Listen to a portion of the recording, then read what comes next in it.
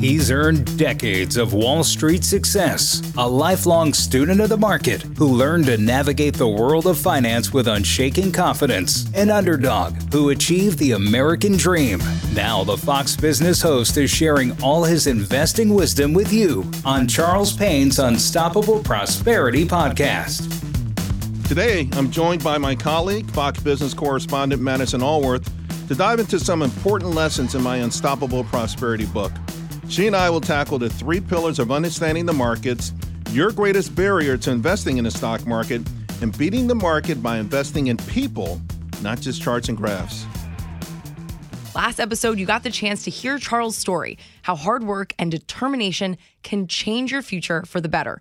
Hustle is nothing without the knowledge and tools to reach your financial goals.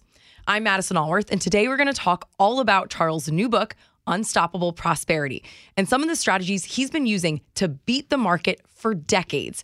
Taking the plunge and investing your money can feel scary for many Americans who might not feel confident in the money markets. But today we're going to break down how you can get in the game, trust your instincts, and make some money along the way.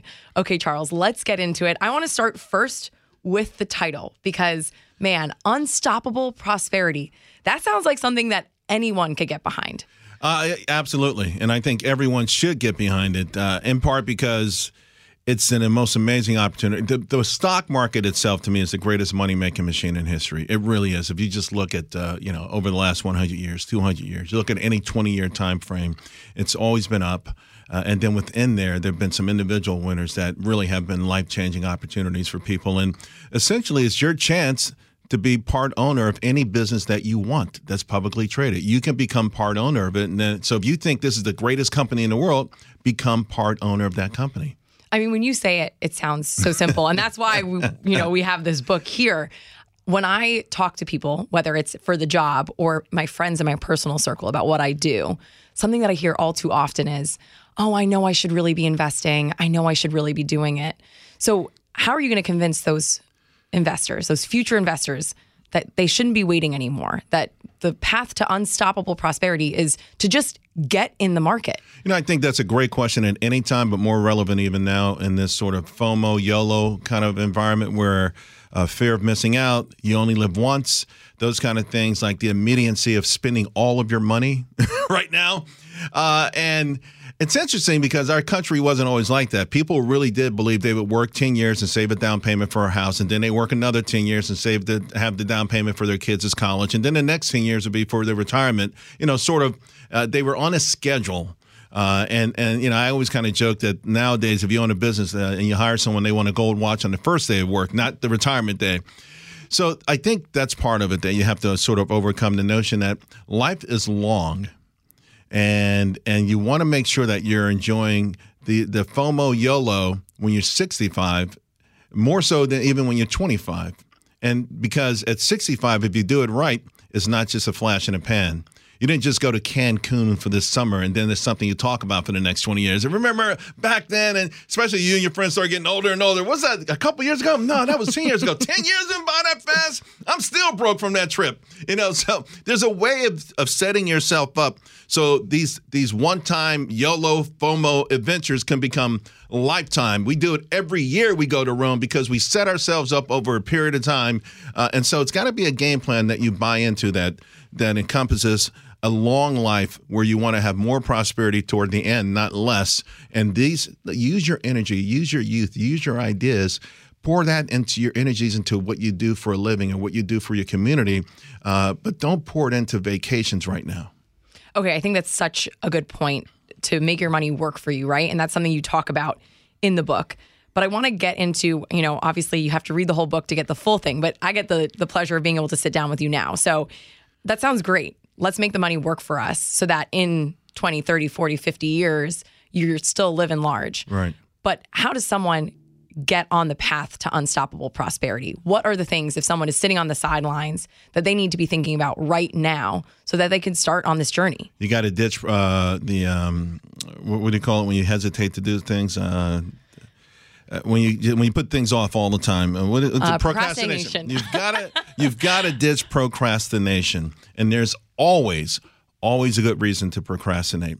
I will, but Christmas is around the corner. I will, but, I got to buy the kids backpacks to go back to school. I will, but Valentine's Day is coming up. There's always a reason to procrastinate. Throw that in the garbage. First thing, right now, immediately open up an account. Okay. The second thing is immediately put money into it.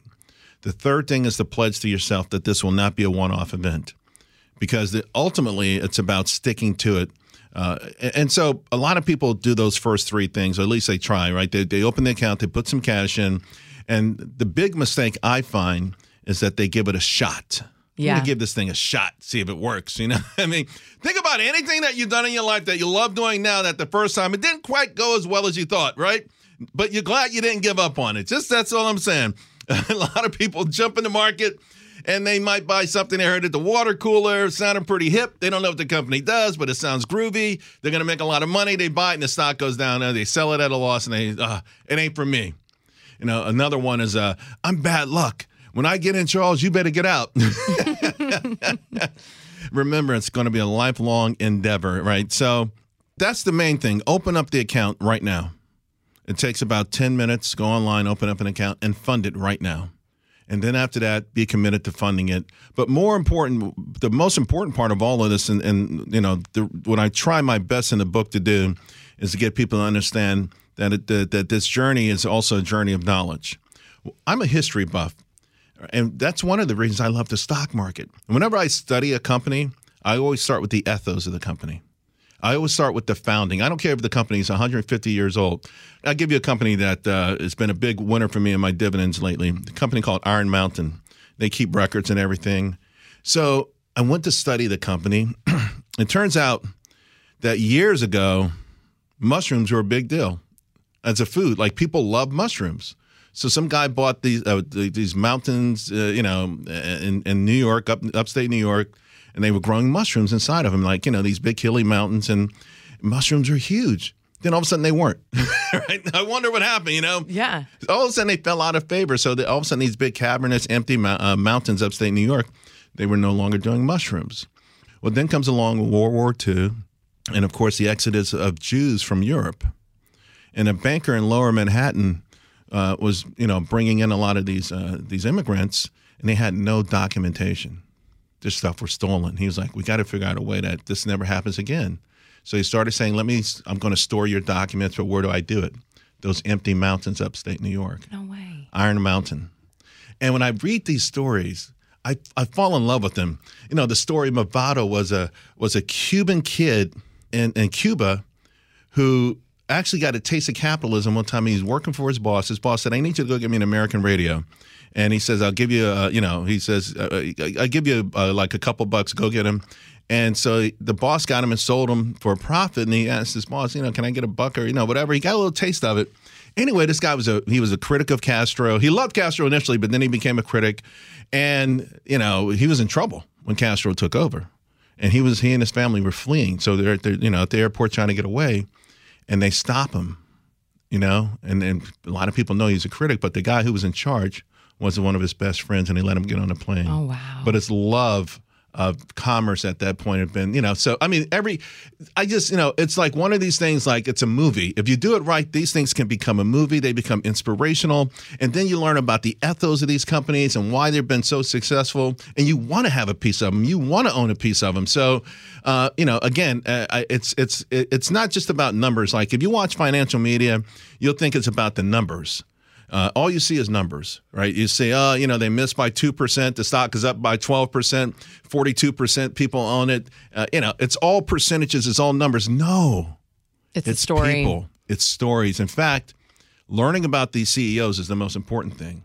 That's the make it or break it. If you have a fantastic CEO, the company's going to probably do okay. And I think that could be something that resonates with people that are maybe intimidated by the numbers. Like you said, if you watch the financial news or looking at earnings reports, numbers heavy, but the reality is the story and the people behind it. And I love in your book, when you're talking about how you got into Wall Street and how you got into investing.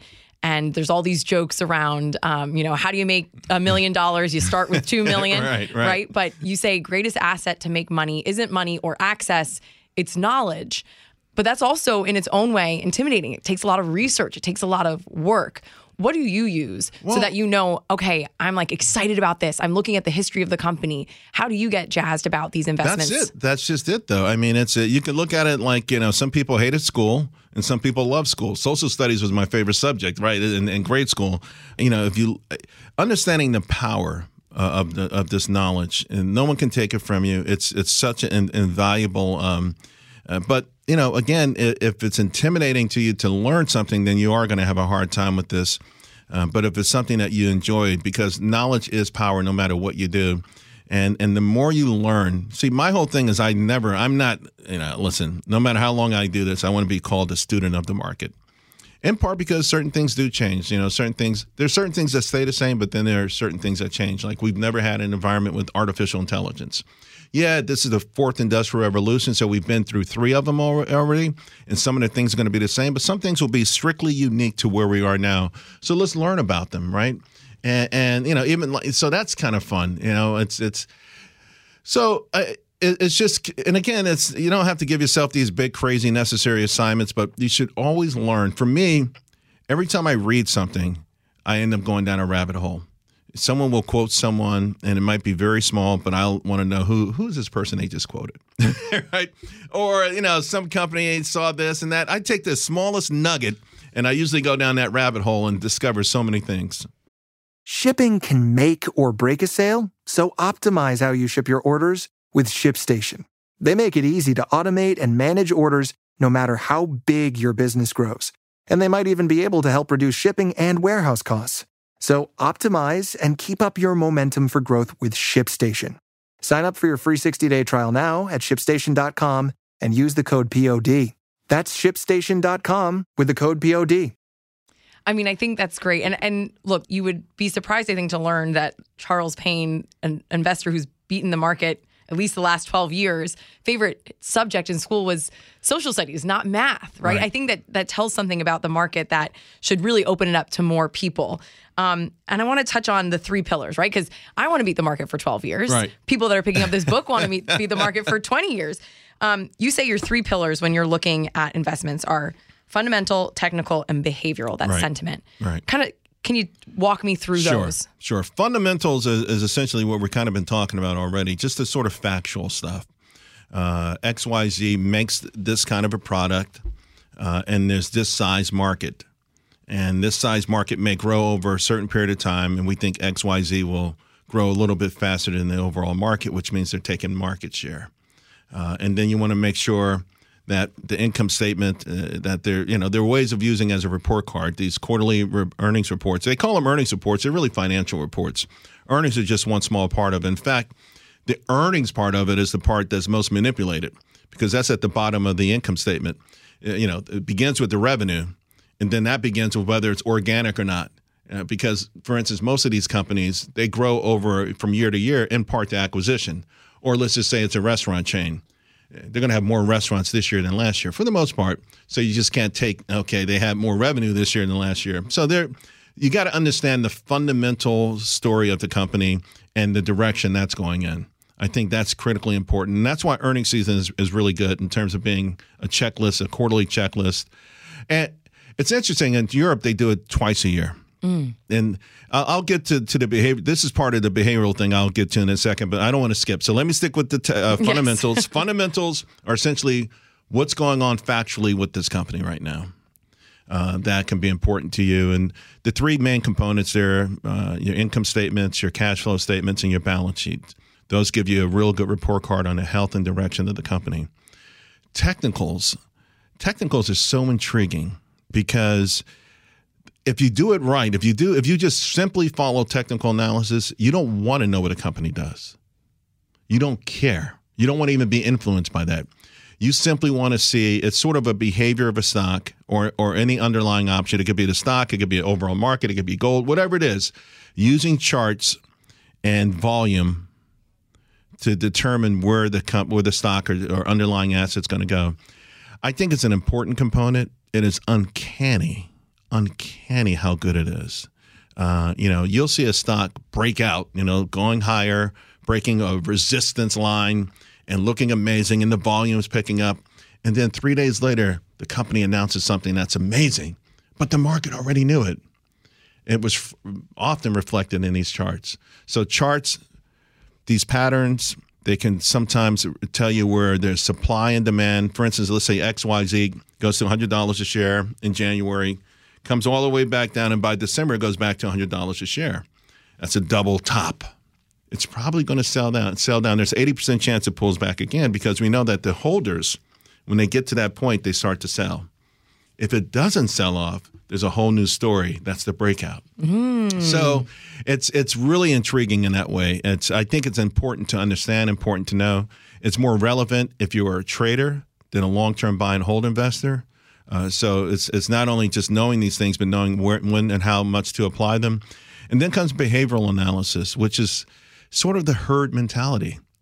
And it's interesting because on Wall Street, it's sort of a derogatory thing that dismisses or disses retail investors. But I think the biggest herd mentality is the experts. Yeah.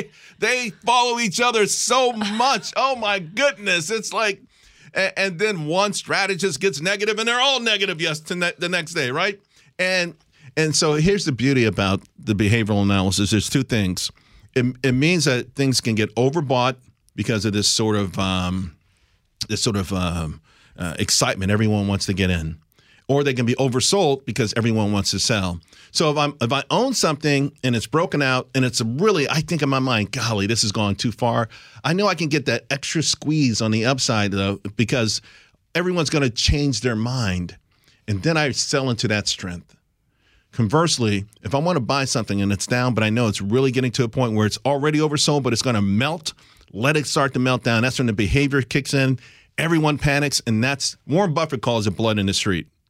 And that's when he likes to buy. When everyone is that's the behavioral boiling point that he jumps in. So it's good to know that, understand that, because often people will guess, and we're always kind of guessing, where's the top, where's the bottom. But there's this sort of element to it. And it's amazing to me, even though it's attributed mostly to retail investors, I see it with professionals all the time.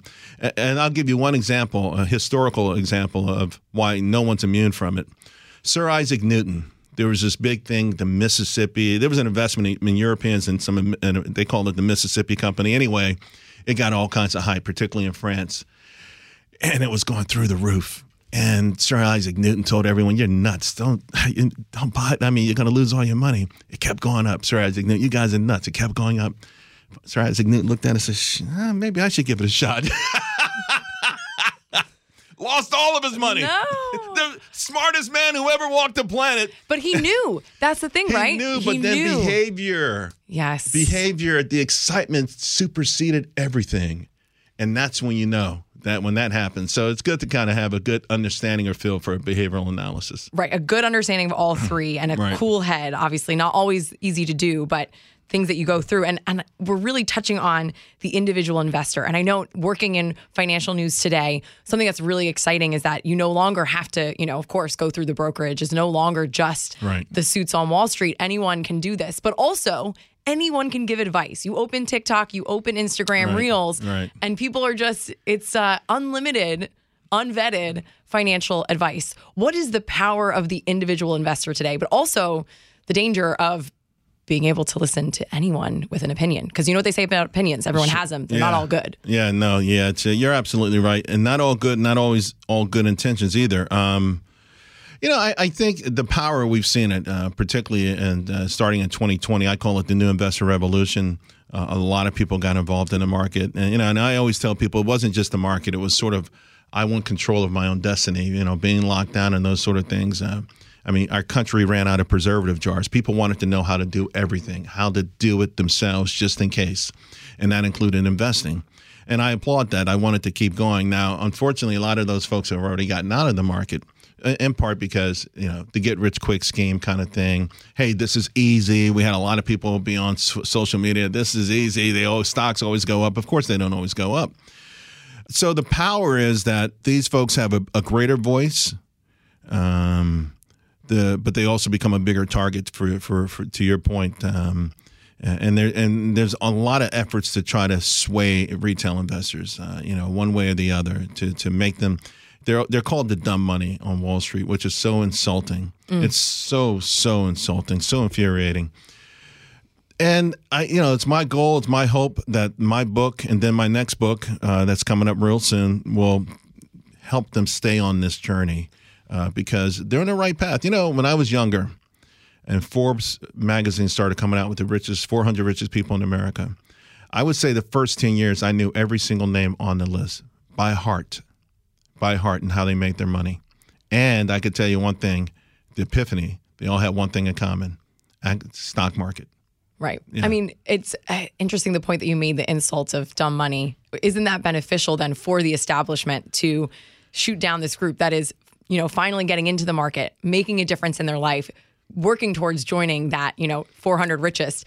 It's convenient to say that, but there is power in this. But one of the things about investing and the market that for a long time, it was, the suits down on Wall Street, buttoned up, white men, and the investor is changing. I mean, even look, I'm sitting across from one of the greatest financial hosts on our network, and your suits do not look like the Wall Street suits. I've never seen you wear formal shoes. I only see you rocking the sneaks. Best dressed man in the building as well, but not in the traditional Wall Street way. Right. Money's changing, right? Like, how are you helping to change and bring these people into the market? Yeah, I'm glad you brought that up in the sense that it's for everyone, right? When I was younger and I told my mom I was going to work on Wall Street, and we lived in Harlem at the time. My parents were divorced, separated and getting divorced. I decided I was about 13, 14, I'm going to work on Wall Street. And everyone said, there's no way. I tell friends or associates. And so one day I called up my father. I said, Daddy, I want to work on Wall Street. He said, man, I saw it on TV. Ain't no black people down there. So, a massive, massive discouragement. And by the way, the system has been designed this way for everyone. They haven't discouraged you from investing in the stock market. They've discouraged us from investing on our own. It's too intimidating. It's, in other words, give me your money and I'll do it for you. And I'll take a nice portion of it. What's amazing too is, and we're in earnings season right now. So take a look at these big Wall Street firms and how much they make from their stock market investing, their trading desk. Up 20%, not enough, stocks down. Like what they expect from themselves is like they want to make all kinds of massive gains. And they tell you, well, come on in, we'll make you a steady 5%, 8% a year. But someone's making a lot more than that. And guess what? I think someone wrote a book one time, said, why does my broker have the yachts? Or, something like that. Why do brokers all have the yachts and the clients don't? Something to that effect. And so I'm just so thrilled. And again, this goes back, you got to give kudos to Charles Schwab and some others who actually made this possible, started making these fees a lot lower so that we can make these decisions ourselves. And that's what you're going to do in the book, help people figure out how to make those decisions for themselves. Unstoppable Prosperity. So exciting to sit down with you, Charles. Thank you so much. This is not the last episode. Next, you're going to be talking to Taylor Riggs about what to invest in the future. I know you're going to talk about your current strategy, maybe some Bitcoin, hey, maybe even AI, since we mentioned that's the new revolution. You got to talk AI, right? So much. Well, thank you so much again, Thanks, Charles. Madison. It was a pleasure to sit down with you. Thank you very much. Appreciate it. You've been listening to the Charles Payne's Unstoppable Prosperity podcast. Make sure you subscribe to this series and don't forget to rate and review. And keep listening so I can help put you on the path to unstoppable prosperity now.